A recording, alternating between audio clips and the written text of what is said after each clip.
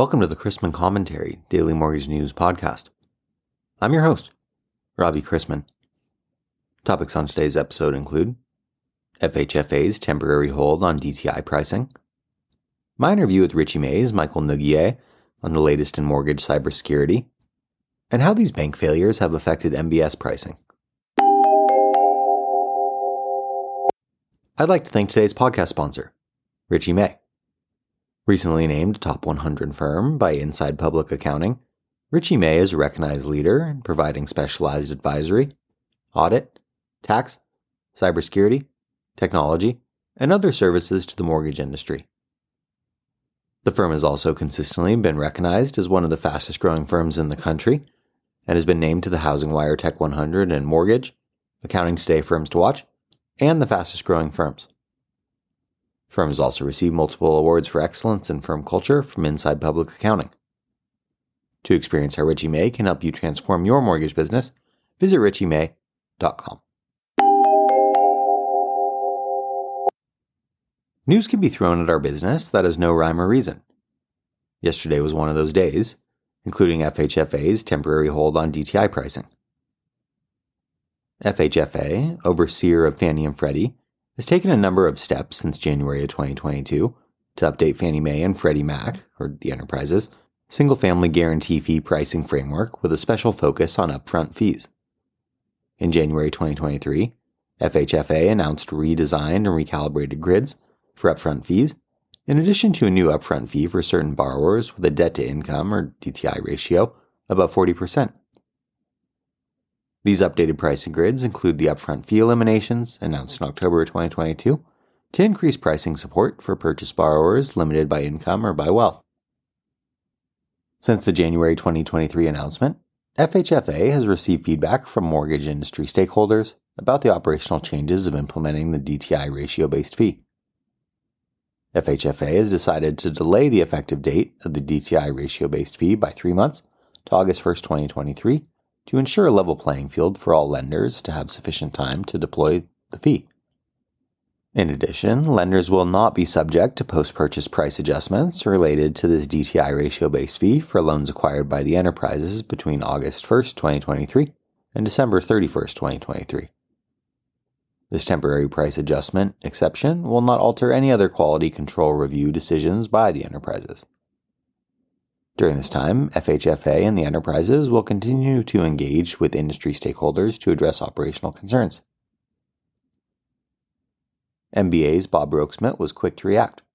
Quote, "While we appreciate the delay, we are disappointed that FHFA's statement did not recognize the need to consider alternatives to using a debt-to-income pricing adjustment. From the beginning, MBA has emphasized to FHFA that DTI-based loan level pricing adjustments are simply not workable for lenders and borrowers alike. DTI can fluctuate throughout the mortgage application and underwriting process, and FHFA's new fees will inevitably lead to borrowers' costs changing between application and closing, requiring multiple disclosures that will increase compliance costs and confuse borrowers. We will use the extra time offered by the change in the effective date to continue working with FHFA to explore alternatives that will not pose undue hardships on borrowers and lenders." End quote. For today's interview, I wanted to welcome to the show Richey's Michael Nouguier to talk about the latest in mortgage cybersecurity. With extensive experience in cybersecurity and financial services, Michael is a Chief Information Security Officer and leads Richey's mortgage banking cybersecurity practice. With more than 15 years of experience providing enterprise information, security, and risk management services to various organizations, from mid-market to enterprise, Michael has invaluable expertise and a holistic view of the mortgage cybersecurity and threat landscape. Hey, how's it going, Robbie? Good. How are you? I am good. Good. So it's been a while since you've been with us, and I miss you dearly, obviously. You were last here in October of last year, and a lot's changed in the mortgage industry since then. Rates went down, rates went up, rates went down. We've had bank failures. The Fed has gotten more hawkish. A lot of things going on out there. I heard you speak about the cybersecurity reality gap. Can you share with us what this means to you and how it applies to the market conditions we're in right now? Absolutely. And again, it's great to be back. I've missed you dearly too, Robbie. Uh, the reality gap is what we talk about when there is a budget for cybersecurity and a risk appetite within a mortgage bank, and really those two align and hit a goal for a level of maturity and protection within an organization, but it doesn't consider the entirety of risk from an IT and cybersecurity perspective, and that creates a gap between the risk appetite and the actual risk within an organization and what the current budget is set to cover. And so, a lot of organizations aren't diving that deep into their understanding of risk when it comes to cybersecurity, especially in changing markets like we're seeing right now, where interest rates have increased, and it's caused a lot of fluctuation in the mortgage industry. And so, what is happening is risk is being accepted without even being considered. And it's creating this gap in where they are currently budgeted for protection and where they need to be. And not everything in cybersecurity has to cost money, but at least understanding what risk is being introduced as the market is changing and organizations' sizes are changing, increasing or decreasing, and what technologies are not being renewed. All of that needs to be considered from a risk perspective before moving forward. And so it's this reality gap that we're talking about is we're making changes, at least at this point in the market, to save, right, from cost savings initiatives, but risk needs to be the driving factor there in order to make sure that our organizations are protected moving forward. To build on that, how can the reality gap effectively protect mortgage lenders from threats? I guess, how do you calculate the cybersecurity ROI? Yeah, I mean, in cybersecurity, we talk about ROI, and it's really hard because spending money on a tool set or consulting and advising, it doesn't have a huge quantitative factor to it, right? The average cost of a breach in the United States is over $9 million. In the mid-sized market, it's between 120,000 and $500,000. And so, can you legitimately say that by hiring a consultant or by integrating this software that your ROI is that much money, right? Quantitatively, it's really hard. If you're being protected and you don't have any cyber attacks or notable cyber attacks, right? Is your cost savings truly $500,000 or $9 million? And so we look more towards the ROSI rather than the ROI, which is the return on security investment.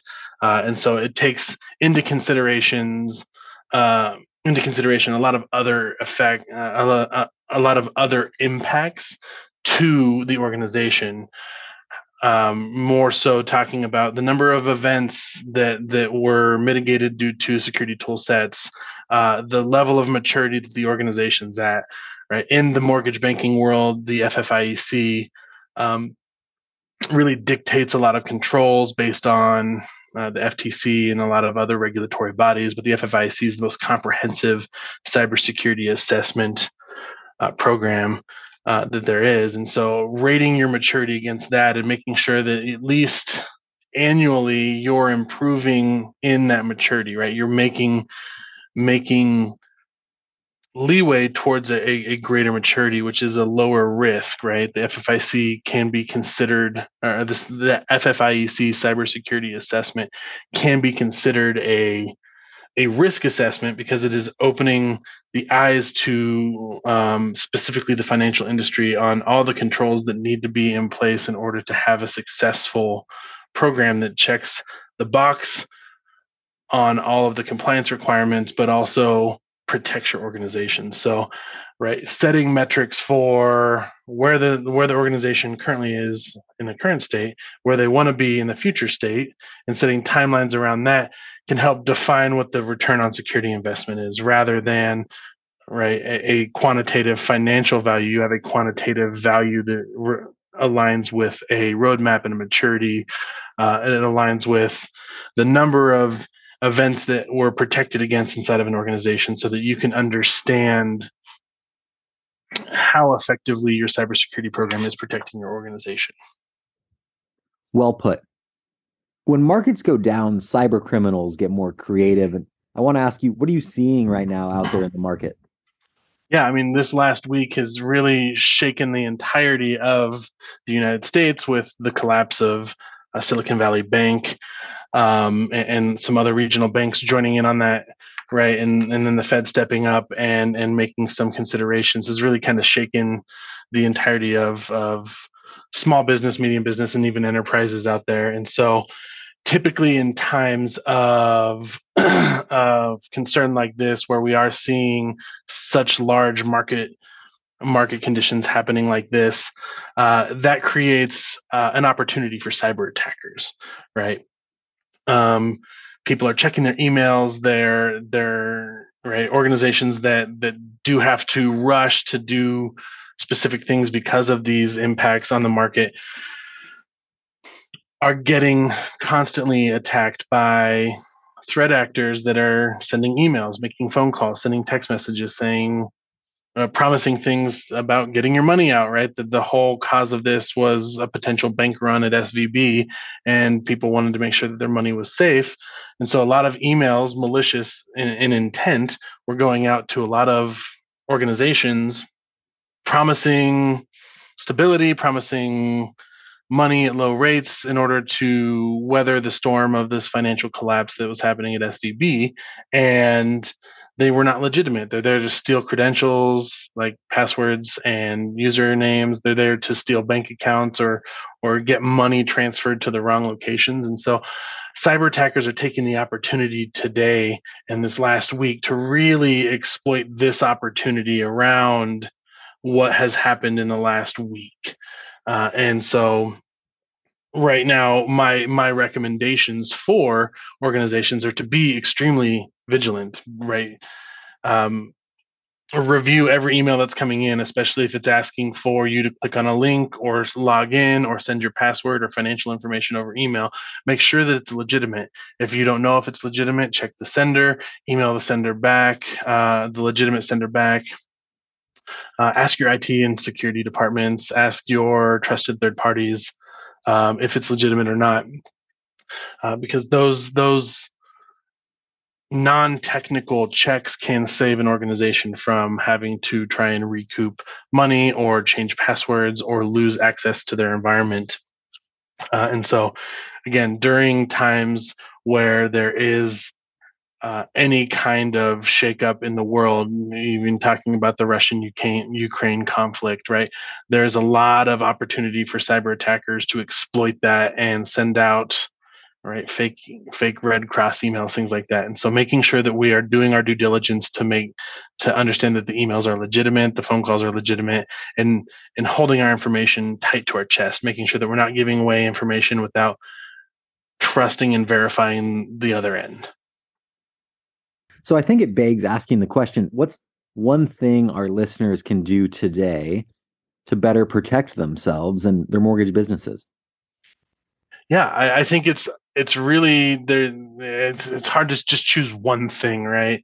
I do the same thing with my kids on their birthday. They present me a list of 20 things that they want, and I say you have to choose one, and it's one of the hardest things to do.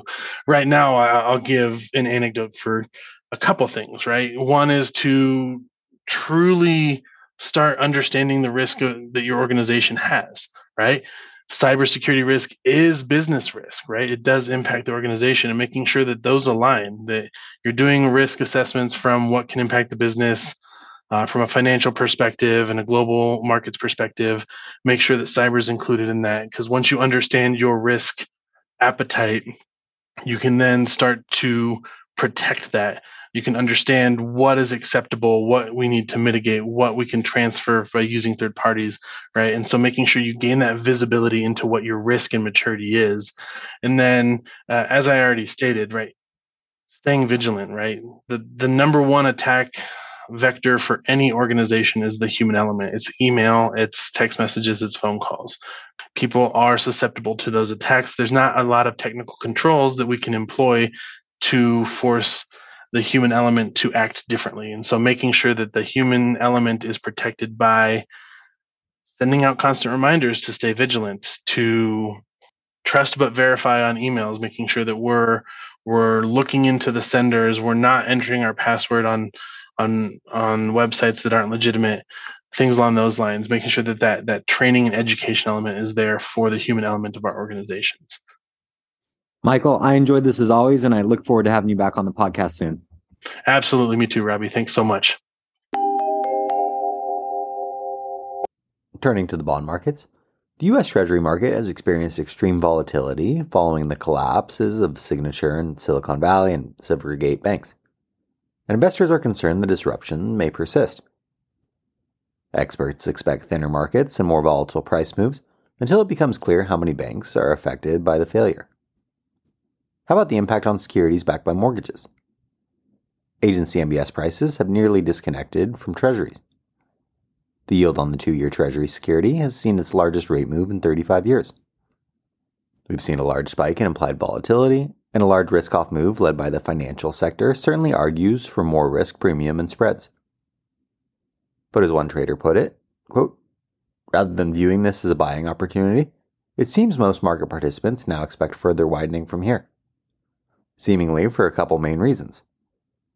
One, the SVB and Signature asset portfolios are likely to come out and be a significant weight on the market. And two, the fallout from these events solidifies the fact that banks will never buy agency MBS again, and possibly even sell.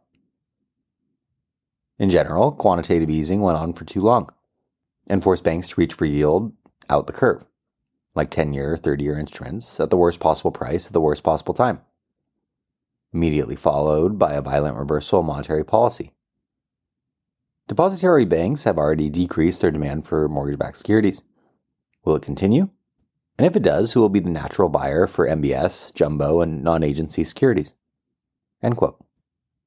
Rate hike expectations swung wildly again yesterday, with the Fed funds futures market showing the implied likelihood of a hike next Wednesday is now close to a toss-up, and there's more than a 50% implied likelihood of a June cut. The producer price index for final demand declined 0.1% month over month in February, when it was expected to increase 0.3%. Excluding food and energy, the index for final demand was flat month over month. This will likely be seen by the Fed as a positive inflation report, as it also featured month-over-month declines in pipeline measures that include the index for both unprocessed and processed goods for intermediate demand.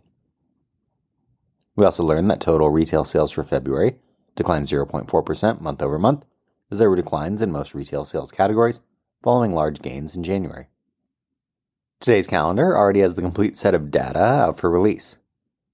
Jobless claims came in at 192,000, still low, with 1.684 million continuing claims. Housing starts and building permits were up 9.8% and 13.8% respectively, which are both surprising. Later today brings a rate hike decision from the European Central Bank, where a 25 basis points hike is expected, before a Treasury auction of 20-year bonds and 10-year tips. We begin the day with the 2-year back up to 3.96%, agency MBS prices an eighth better, and the 10-year yielding 3.44 after closing yesterday at 3.49%. Let's wrap up with a joke and some housekeeping. Dylan McFadden is at the funeral of an old friend. He approaches the dead man's wife, Maggie Cleary, and asks if he could say a word. The wife says, "Yes, please do." So Dylan stands up, clears his throat, and says, "Plethora." The wife smiles and says, "Thank you. That means a lot." That joke's for intellectuals only.